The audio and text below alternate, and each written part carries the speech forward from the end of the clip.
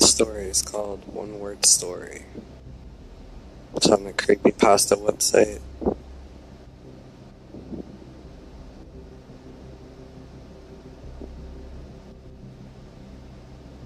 Have you ever played One Word Story? It's a very simple game. A few people take turns going around to make a sentence. Each person adds one word until the sentence is complete, and then someone says period and it's read back. It's actually pretty fun if you play with the right people, but I'm pretty antisocial and only have one or two friends. They don't like the game as much as I do, so I use a random chat site to play with strangers. It's completely anonymous, so my identity is supposed to be safe. Anyway, it was late afternoon on a Saturday, and I was in the middle of a game when my apartment went dark. It was probably caused by the weird heat. All week, other tenants in my building complained about the power cutting short around this time. It only lasted a few minutes, but when the power came back on, I saw I'd been disconnected from the site. When I tried to re-enter, I couldn't. It kept crashing or something, and I kept getting disconnected. I'm easily bored, and I was a little more than pissed that I hadn't finished my game. So I took to Google and searched chat room anonymous one-word story. I had 23,000 results. I scrolled down the page and tried a few sites out, but either the players weren't very good or I was led to an anonymous chat site for sex. It wasn't until the third page of results that I found something interesting. Microfiction.com. I clicked the heading and entered the site. Then I logged in as a guest. I was really surprised to see how dedicated this site was to an overall simple game. Mystery, parody, anime, music, cartoons, horror, film, superstition, and superhero were just a few of the categories people could use to play One Word Story. For no particular reason, I went to mystery first and played a few short games. Then I went to horror, then music, and a few others. Eventually I went to take a break in the bathroom and make sure I bookmarked the site so I could visit it in the future. The site was pretty well managed. Under each main heading, for example, horror, there were subheadings. There were games being hosted by members.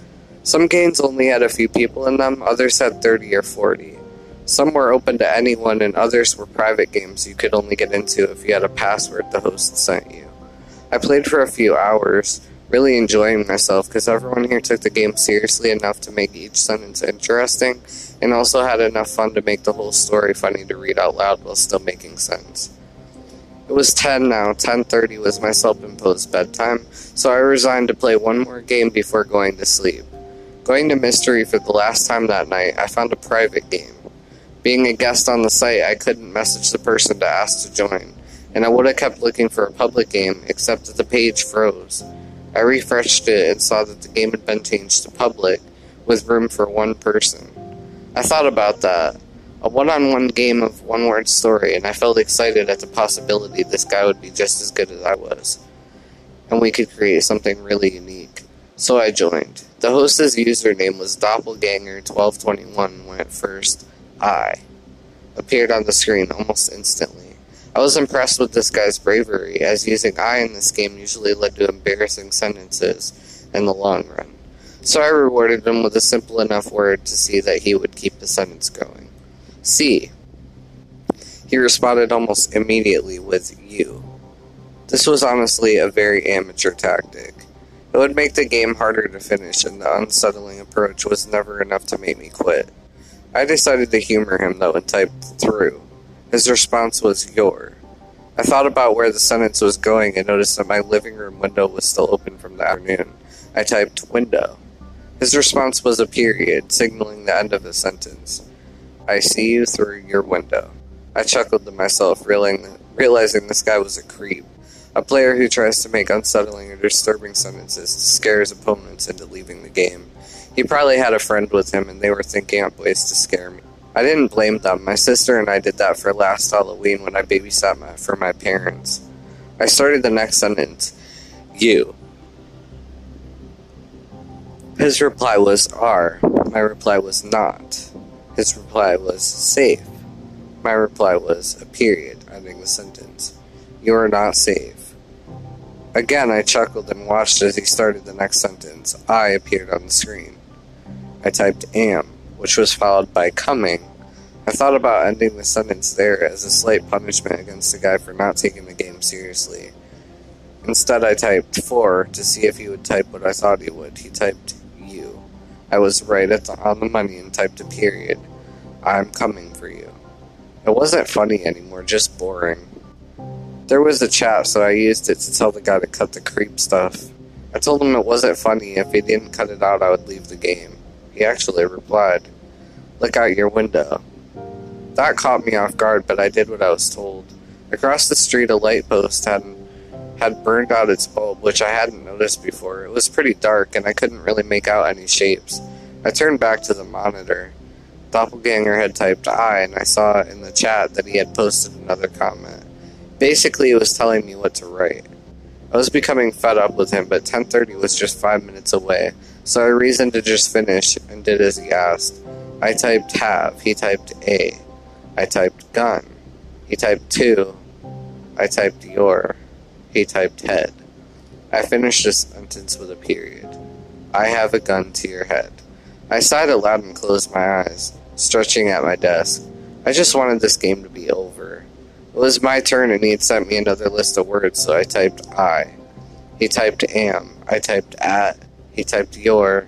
I typed window. He typed a period. I am at your window.